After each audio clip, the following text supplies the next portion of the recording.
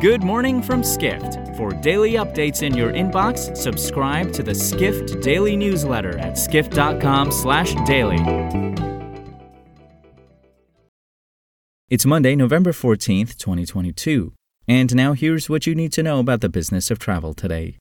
Brazilian airline Azul could forge an even deeper relationship with partner JetBlue Airways, a company it has a code share with. Azul is looking to establish a loyalty partnership with the New York-based carrier, reports Jay Shabbat, senior analyst at Airline Weekly, a Skift brand. Azul Chief Revenue Officer Abhi Shah expressed optimism during its recent third-quarter earnings call that it can launch a frequent flyer loyalty partnership with JetBlue. Both airlines were founded by entrepreneur David Neeleman. Shah added that Azul envisions getting a boost from JetBlue's pending merger with Spirit Airlines. Azul currently only serves two U.S. destinations, Fort Lauderdale and Orlando, both of which are major markets for Spirit and JetBlue. But Shabbat notes United Airlines could complicate Azul's efforts to deepen ties with JetBlue. United is an Azul shareholder and once limited Azul's ability to work with other airlines. However, United's original commercial contract with the Brazilian carrier has expired. We head to New Orleans next. Its incoming tourism chief, Walter Ledger III, envisions the city, still recovering from the pandemic, embracing emerging forms of technology and a new marketing strategy in its quest to attract more international visitors, writes global tourism reporter Dawit Habtemariam.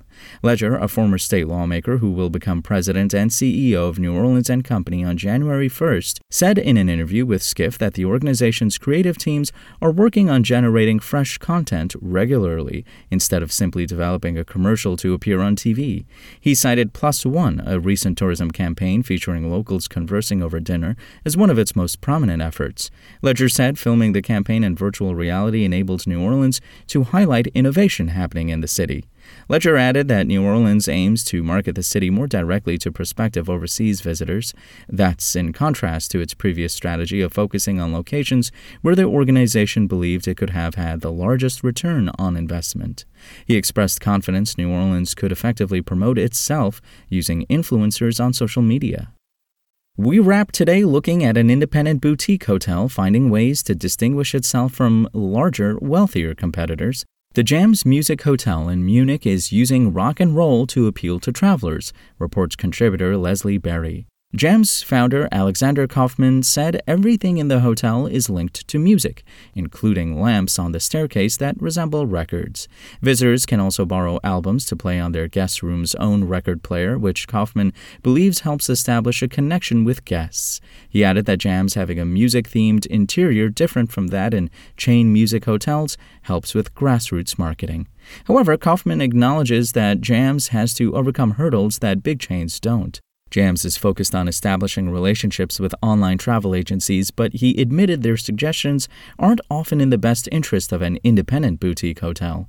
Barry writes a small boutique hotel needs to stay in online travel agencies' good graces, with properties like Jams heavily reliant on them. In addition, financing is a major concern for Jams, especially facing the prospect of a recession. For more travel stories and deep dives into the latest trends, head to skift.com. To find these stories and more insight into the business of travel, subscribe to the Skift Daily newsletter at skift.com/daily.